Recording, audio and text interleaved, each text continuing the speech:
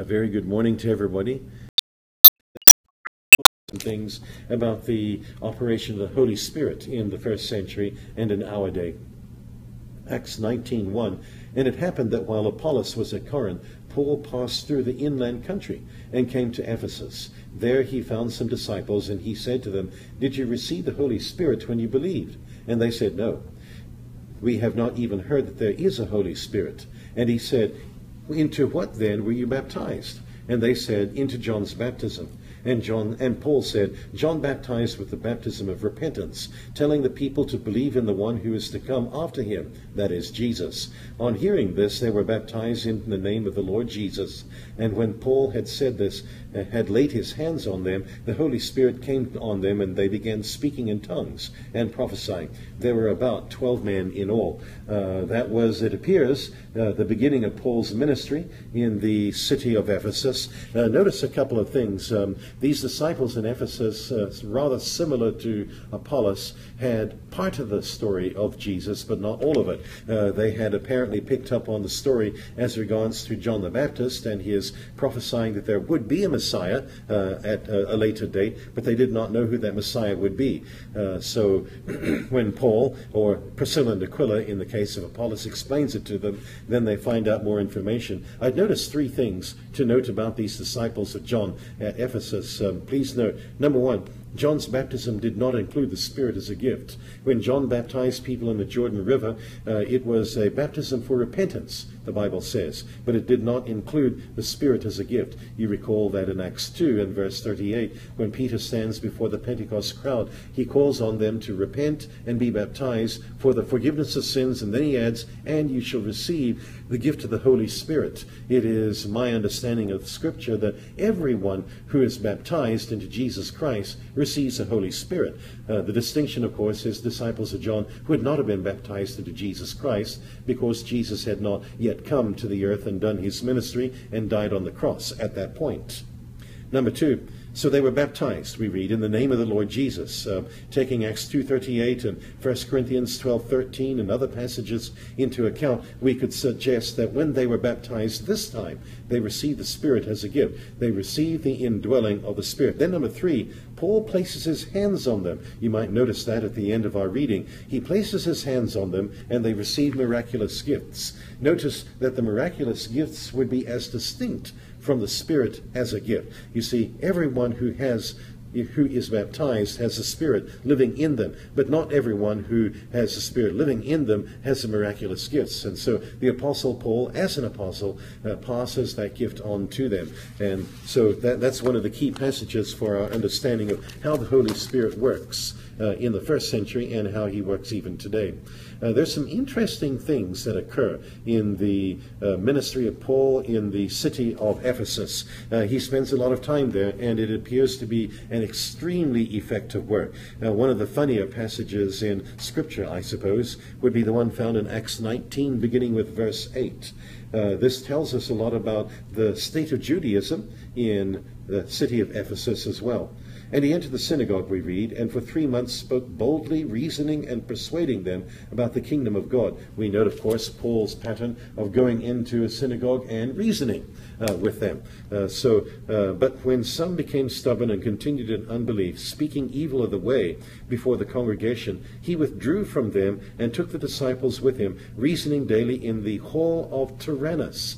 Paul changes location and goes into the school hall of Tyrannus. This continued for 2 years, so that all the residents of Asia heard the word of the Lord, both Jews and Greeks. Notice that the Apostle Paul perhaps rents this building that had been a school. Maybe the school meets at a different time. I can picture the school perhaps meeting in the morning and Paul and his people taking over it in the afternoon or something like that. He discusses reasons daily at the hall of Tyrannus, and does so for 2 years at least. so that all the residents of Asia heard the word. My suggestion here is that Paul comes to the great city center of the area, the city of Ephesus. He begins the church there, but then the gospel radiates out into the communities around, the villages and towns and the lesser cities, perhaps. That would be his missionary method. Now, in verse 11, we pick up on the sons of Sceva. And God was doing extraordinary miracles by the hands of Paul, so that even handkerchiefs or aprons that had touched his skin were carried away to the sick, and their diseases left them, and the evil spirits came out of them. So some of the itinerant Jewish exorcists undertook to invoke the name of the Lord Jesus over those who had evil spirits. I adjure you, by Jesus whom Paul proclaims. 7 sons of a Jewish high priest named Sceva were doing this. But the evil spirit answered them, Jesus I know, and Paul I know, but who are you? And the man in whom was the evil spirit leaped on them, mastered all of them, and overpowered them, so that they fled out of that house naked and wounded. And this became known to all the residents of Ephesus, both Jews and Greeks, and fear fell upon them all, and the name of the Lord was extolled. In some respects, this is a funny story, because you can picture these 7 sons of Sceva using the magic name of Jesus and hoping that that would help in their exorcism. And this individual that had some spirit in him overcomes all 7 of them, beats them up, it seems, leaves them bloodied and naked as they leave the building. It does tell us a few things about the state of Judaism in some parts of the empire. It appears it's strange to see Jewish people taking on these sort of superstitious ways. First of all, there would have been no priest in the city of Ephesus if you were strictly following the Jewish code. They wouldn't have been serving in the city of Ephesus. They would have been in the city of Jerusalem doing that, in the temple. Secondly, of course, what were they doing? Calling on various magical names, including that of Jesus, trying to cast demons out of people. It does appear that the people of the Jewish people of Ephesus had taken on a lot of their local culture. This would, of course, have been a thing that Paul would not have wanted his own people to do. So we come then to Acts chapter 19, beginning with verse 21, and the great riot at the city of Ephesus. This, too, is a fascinating study of what happens when the church becomes strong and influential in a community. Now after these events, we read, Paul resolved by the Spirit to pass through Macedonia and Achaia and go to Jerusalem, saying, after I have been there, I must go also see Rome. And having sent into Macedonia 2 of his helpers, Timothy and Erastus, he himself stayed in Asia for a while. So Paul has this plan, we read of it in the book of Romans as well, to go on to Rome and meet the church there. But first of all, he wants to go back to Jerusalem. First of all, though, he stays in Ephesus. After that time, there arose no little disturbance concerning the way, verse 23 tells us. For a man named Demetrius, a silversmith who made silver shrines of Artemis, brought no little business to the craftsmen. These he gathered together, and the workmen in similar trades, and said, Men, you know that from this business we have our wealth. And you see and hear that only in Ephesus, not only in Ephesus, but in almost all of Asia, this Paul has persuaded and turned away a great many people, saying that gods made with hands are not gods. You can hear Paul's sermons, perhaps, where he suggests that idols of silver and gold and wood and that kind of thing are not real. Verse 27, and there is danger not only that this trade of ours may come into disrepute, but also that the temple of the great goddess Artemis may be counted as nothing, and that she may be deposed from her magnificence, she whom all Asia and the world worship. Demetrius' speech is an interesting mixture of cold business sense and religion. He points out how great Artemis was. He points out how many people honor and revere her in Ephesus and the whole region. And he points out also how every time Paul makes a convert to Christianity, that would be one less customer for idols, figurines of Artemis in the city of Ephesus. This is a testament to the success of the early church in Ephesus and Asia Minor.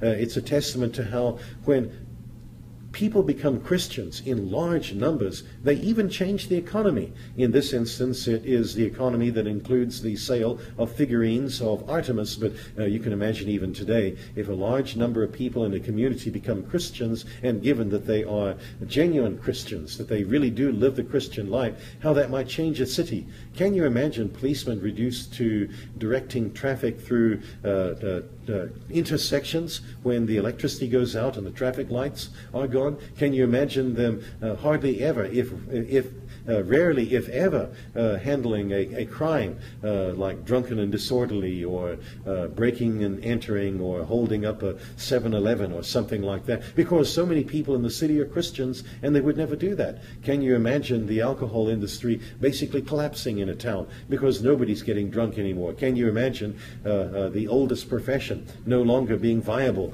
in a city or a town because so many people are Christians that they put their money into good and wholesome things?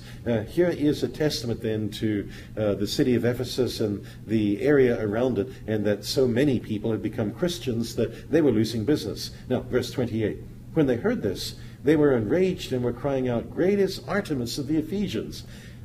So the city was filled with confusion, and they rushed together into the theater, dragging with them Gaius and Aristarchus, Macedonians, who were Paul's companions in travel. Now, they rush into that great theater, and you remember I showed you pictures of the theater. We're not to think of a theater as an enclosed building that might hold 50 or 200 people. This is that huge amphitheater that we had seen pictures of earlier. So they gather into this amphitheater, but when Paul wished to go in among the crowd, the disciples would not let him. I am fascinated with the Apostle Paul having enough courage to say, yes, I'll go talk to them. Well, it's a lynch-minded mob. They're not going to listen to reason.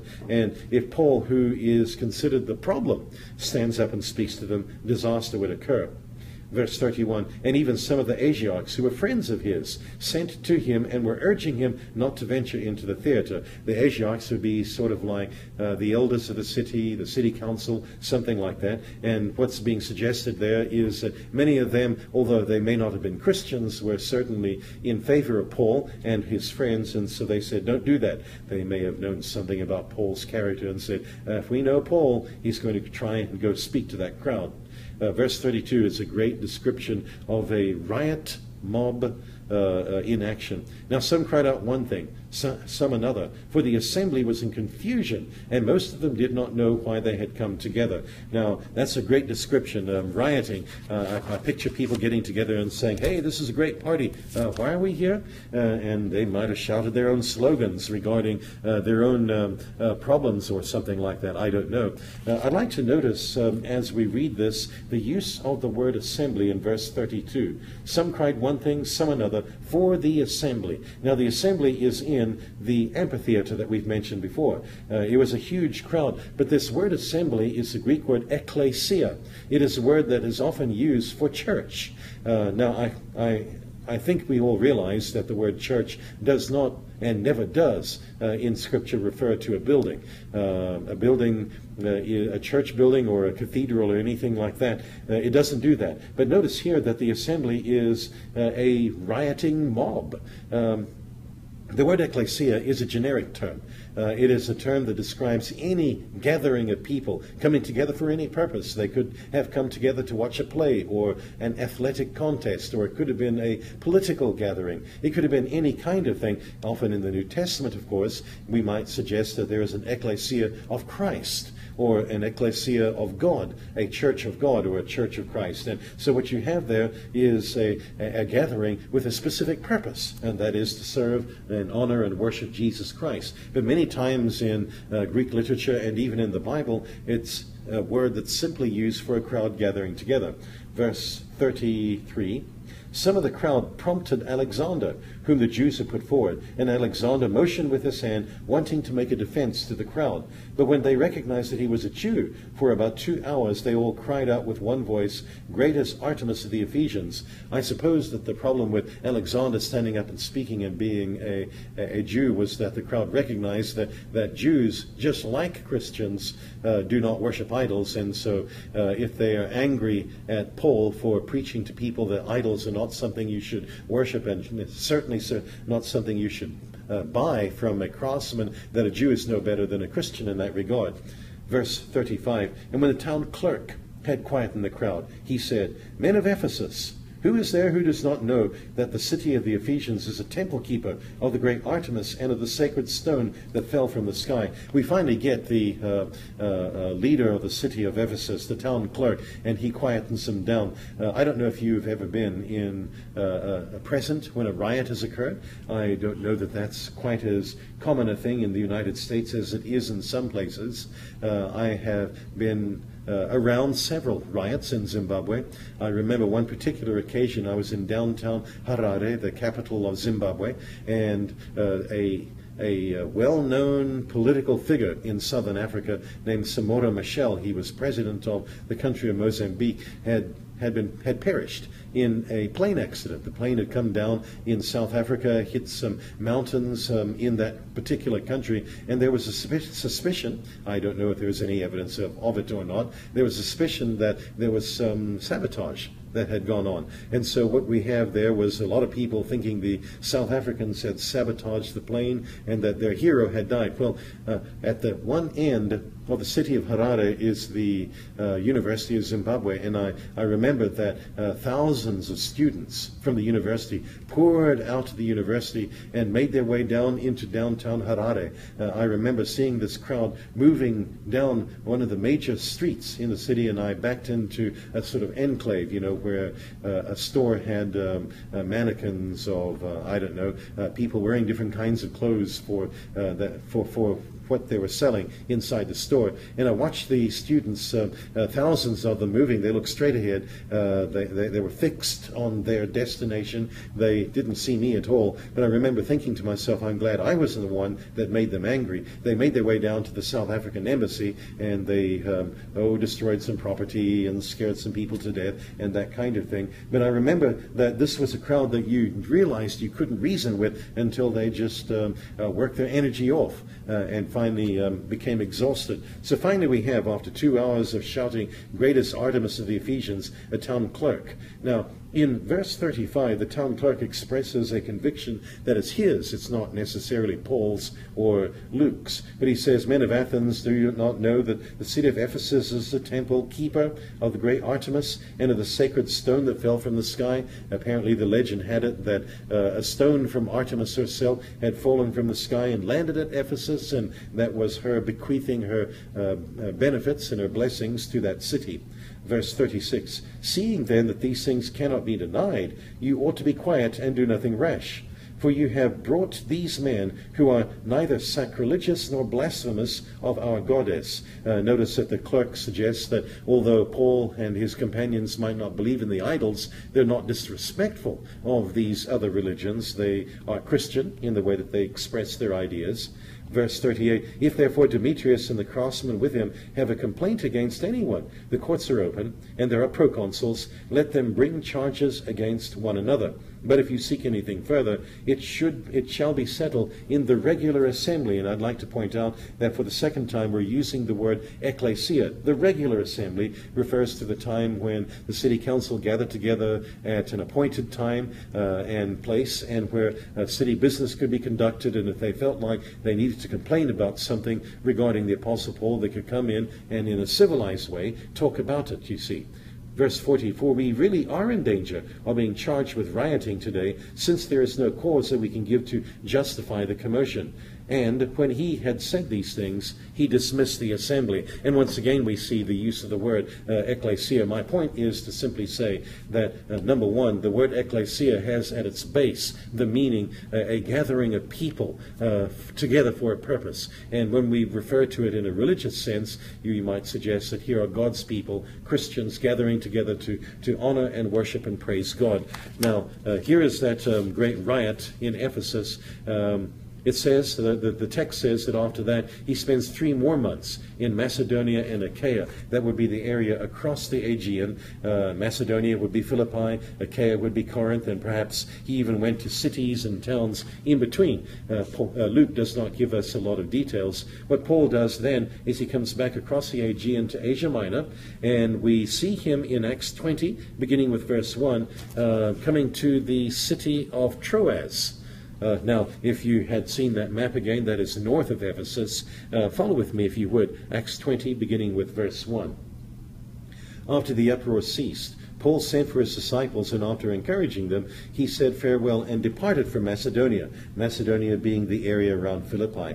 When he had gone through these regions and given them much encouragement, he came to Greece. There he spent 3 months, and then a plot was made against him by the Jews as he was about to set sail for Syria. He decided to return through Macedonia. Sopater, the Berean, son of Pyrrhus, accompanied him, and of the Thessalonians, Aristarchus and Secundus, and Gaius of Derbe, and Timothy, and the Asians, Tychicus and Trophimus. Notice that this is a fairly substantial missionary party, and we have noted several times that the Apostle Paul does this as a practice. He brings with him some young men whom he mentors and develops, and so here they are, this missionary party. These went on ahead and were waiting for us at Troas. Note again that this is one of the wee passages of the book of Acts where Luke also is included.